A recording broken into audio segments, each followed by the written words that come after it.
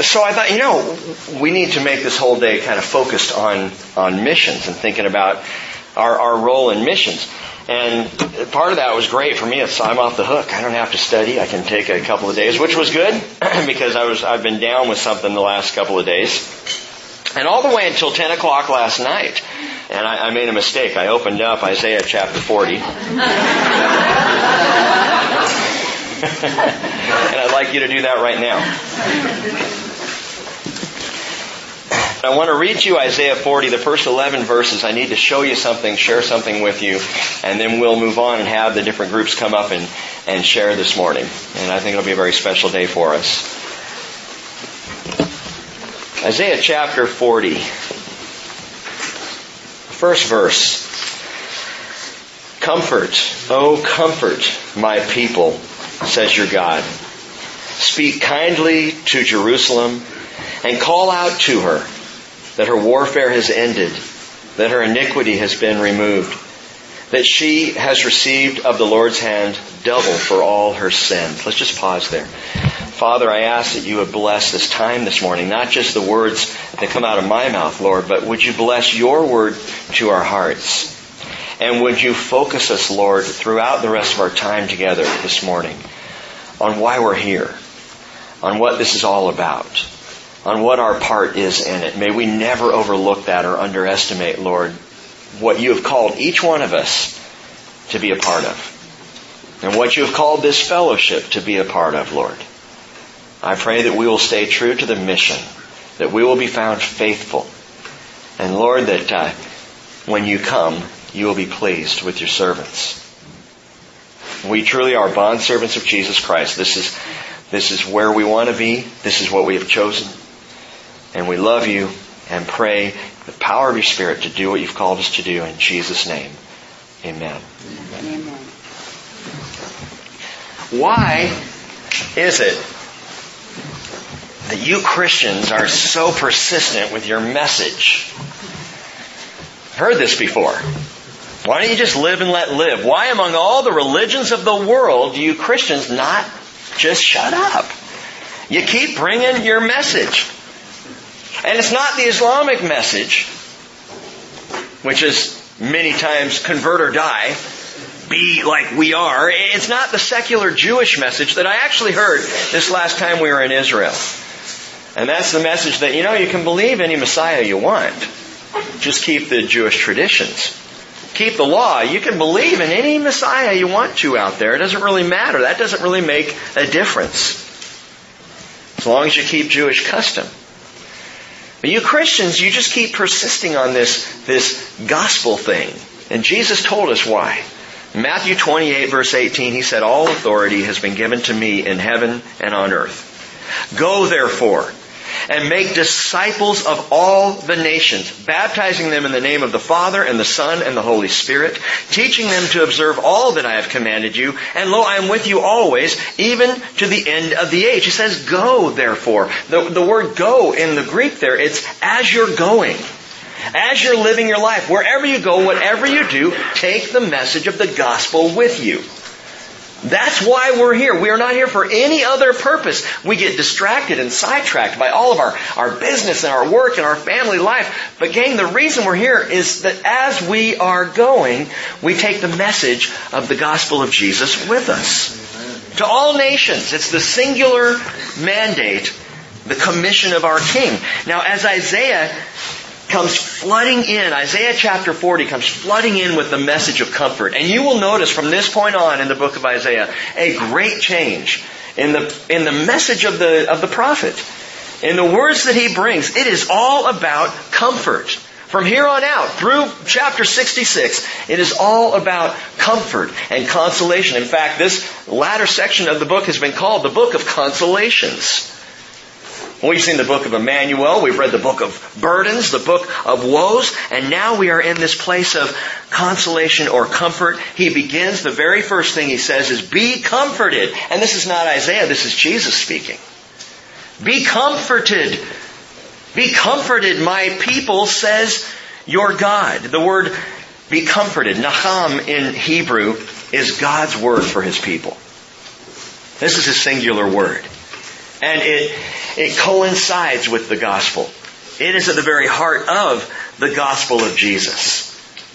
It's God's word for His people. And when I say God's word for His people, I mean Father, Son, and Holy Spirit, the triunity of God, all that He is, His entire character, nature, and being, all three personalities as expressed in the Scripture, speak comfort to His people. Do you realize in the New Testament, Father, Son, and Holy Spirit, all three are called Comforter? Not just the Holy Spirit. God the Father, 2 Corinthians chapter 1, verse 3. Blessed be the God and Father of our Lord Jesus Christ, the Father of mercies and God of all comfort. That's what God is called, God the Father. Amen. And you know the Holy Spirit, John 14:16, Jesus said, I will pray the Father, and He shall give you another Comforter. Some translations say helper. Comforter, that He may abide with you forever. And so we refer to the Holy Spirit as the Comforter. But what about Jesus? Is He ever referred to or called our Comforter? And I believe He is.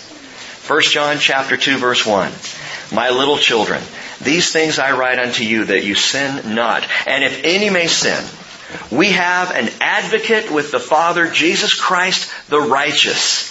The word advocate there that John uses is the same word used to describe the Father in 2 Corinthians 1:3 and the Spirit in John 14:6. It is the Parakletos.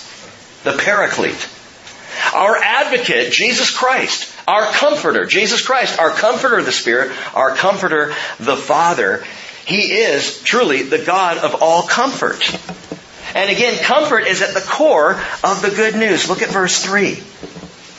A voice is calling, clear the way for the Lord in the wilderness. Make smooth in the desert a highway for our God. Now usually the prophet sees visions, Isaiah does. But this time he hears a voice. In fact, he hears none other than the voice of John the Baptist. A voice crying in the wilderness. Matthew chapter 3 verse 1 says, in those days John the Baptist came, preaching in the wilderness of Judea, saying, repent, for the kingdom of heaven is at hand. For this is the one referred to by Isaiah the prophet, when he said, quote, the voice of one crying in the wilderness, make ready the way of the Lord, make His paths straight. And so as Isaiah chapter 40 verse 3 is presented before us, we should expect to head right into the gospel.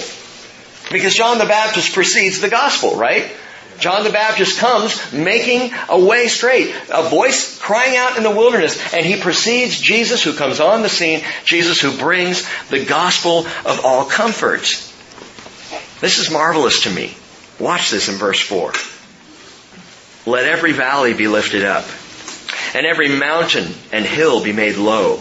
And let the rough ground become a plain, and the rugged terrain a broad valley. Then the glory of the Lord will be revealed, and all flesh will see together, for the mouth of the Lord has spoken. John tells us in John chapter 1 verse 14, the Word became flesh and dwelt among us, and we saw His glory. His glory will be revealed, the prophet said. Following this voice in the wilderness, the glory of God would be revealed in this person. And John says, we saw His glory, glorious of the only begotten from the Father, full of grace and truth. And my friends, His glory was seen at the transfiguration.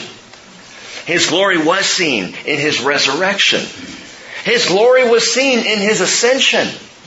And His glory was seen at His revelation when He appeared to John, revealed in all of His glory, Jesus coming as He will come in His kingdom. John saw that. And so John rightly says, we have seen His glory.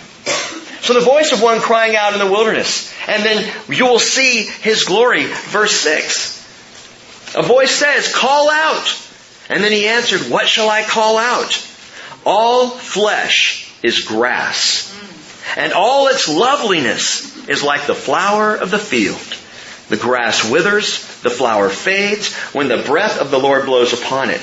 Surely the people are grass.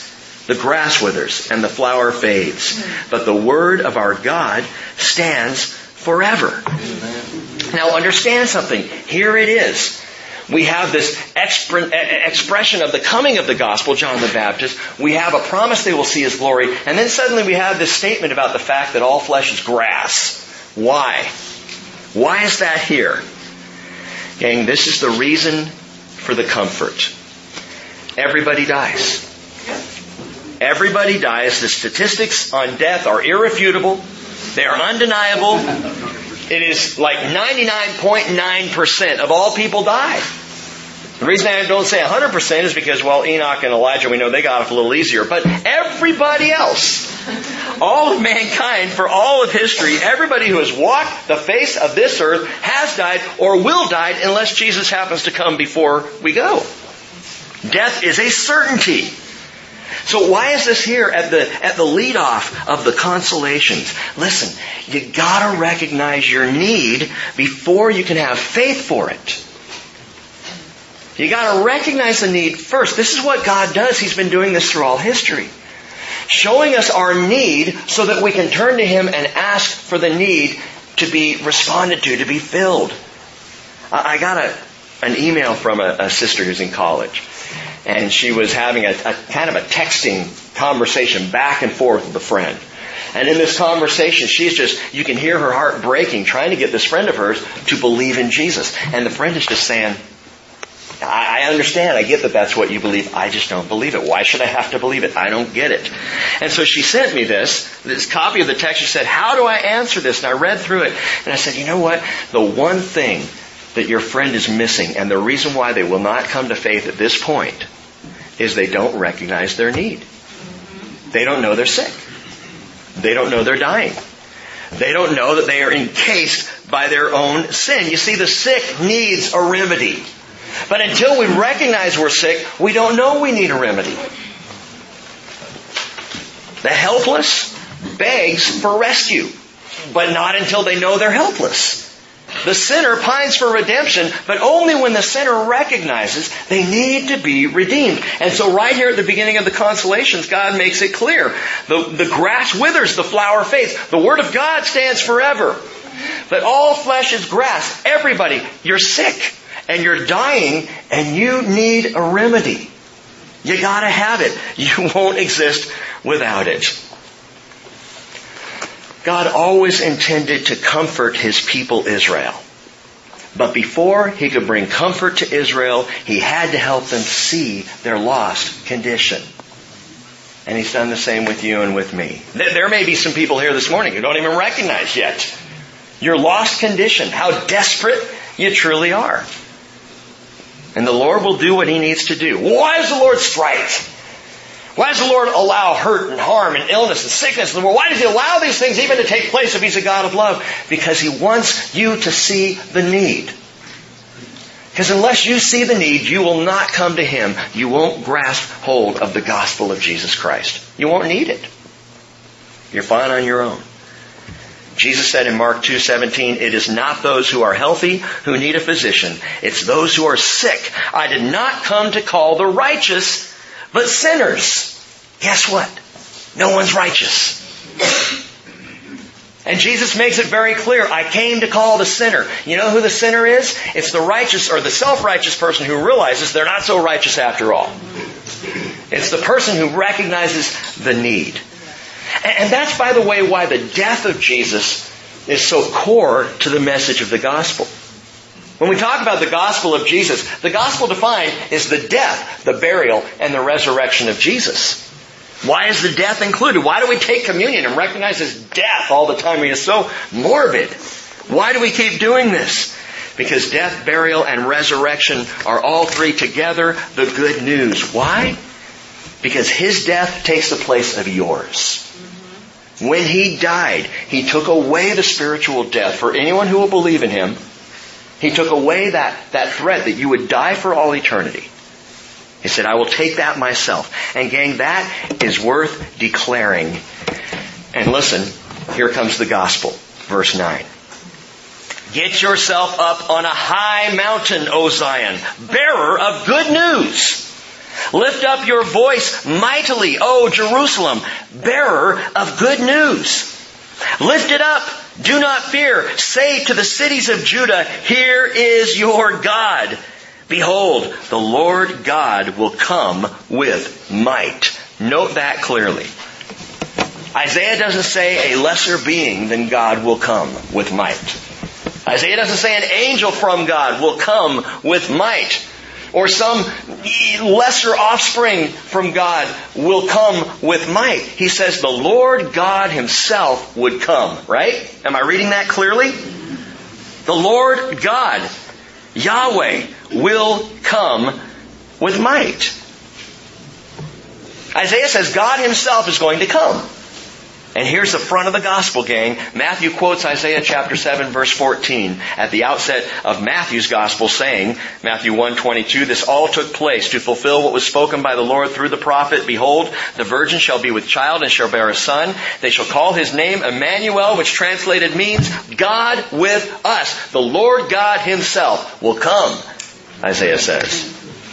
The message of the gospel. It's the heart of the gospel. Now listen as he goes forward. Because Isaiah proclaimed this gospel long before Matthew did. Verse 10 speaks specifically of His second coming. His second coming, when He comes to rule. "Behold, the Lord God will come with His might, with His arm ruling for Him. Behold, His reward is with Him, and His recompense is before Him." Bible students, does that sound familiar? His reward is with Him. His recompense is before Him. Jesus said in Revelation 22 verse 12, "Behold, I am coming quickly, and my reward is with me to recompense every man according to what he has done." What's Jesus doing? Quoting Isaiah, who was, by the way, quoting Jesus. Love how that happens. Jesus coming. And in His second coming, He comes mightily. He comes to rule. He comes with power. He comes with His recompense, His reward, the second coming of Christ. But of His first coming, Isaiah says in verse 11, "Like a shepherd He will tend His flock. In His arm He will gather the lambs and carry them in His bosom. He will gently lead the nursing ewes." And Jesus said, "I am the good shepherd." John chapter 10. The good shepherd lays down his life for the sheep. I am the good shepherd. And I know my own, and my own know me, even as the Father knows me, and I know the Father. And I lay down my life for the sheep. I have other sheep, which are not of this fold. I must bring them also, and they will hear my voice, and they will become one flock with one shepherd. And by the way, you might note this if you look at the Psalms. Psalm 22, 23, and 24. Psalm 22, Jesus comes as the shepherd who would die. He literally is the sheep. Psalm 23, He's the good shepherd. Psalm 24, He's the chief shepherd who comes to rule. You can check that out on your own time. Isaiah begins this section of consolations, gang, with the gospel. With the gospel, that God would come. Yes, He's going to come mightily to rule, but before that He will come as a shepherd to tenderly nurse and care for His people and bring them to the point of salvation. But don't miss this, you followers of Jesus Christ. Listen again to verse 9. "Get yourself up on a high mountain, O Zion, bearer of good news. Lift up your voice mightily, O Jerusalem, bearer of good news. Lift it up, do not fear. Say to the cities of Judah, here is your God." And the Lord called that out as the commission of Israel. Bear the good news. Be the light of the world. Share to all people. Your God has come. And somewhere along the line, Israel said, "We don't have a need." And so the Lord said, "All right, for now, you all are on hold. I'm going to give this need to the world. I'm going to help people recognize." Why are we involved in missions? Gang, missions is not an option. It is a mandate. Our involvement beyond this little barn is mandated by Jesus Christ. It's not the great suggestion. It's the great commission. And His followers, gang, we are called to go into all the world. Some will go with the message of the gospel of Jesus out their front door and into work. You will share the message of the gospel on Whidbey Island or Fidalgo Island. You're called to do so. I'm called to do so. Others will board planes and boats, and they will declare the message of the Lord. Here is your God, Isaiah says. Here is your God. And so, let's not think that something like a Compassion Sunday is just a way to spend time to please the compassion folks. And let's not think that sending groups off to the Philippines is just a nice thing to do. I wouldn't do it myself, but we'll send a few people. Let's not think that the younger people especially who keep going off into missions are a little nutty. Let's recognize that this is the mandate. This is why this church, this fellowship is here. Our focus on missions cannot be underestimated. In fact, gang, it's got to increase. The rest of this morning, I invite you to listen to several different ways and opportunities that we can take this message into the world, and it begins with compassion. So, Ben, why don't you start off? We're going to have compassion, the focus on this first, then we're going to listen to some other things, and I'll lead you in that as we go. So, Ben, it's all yours.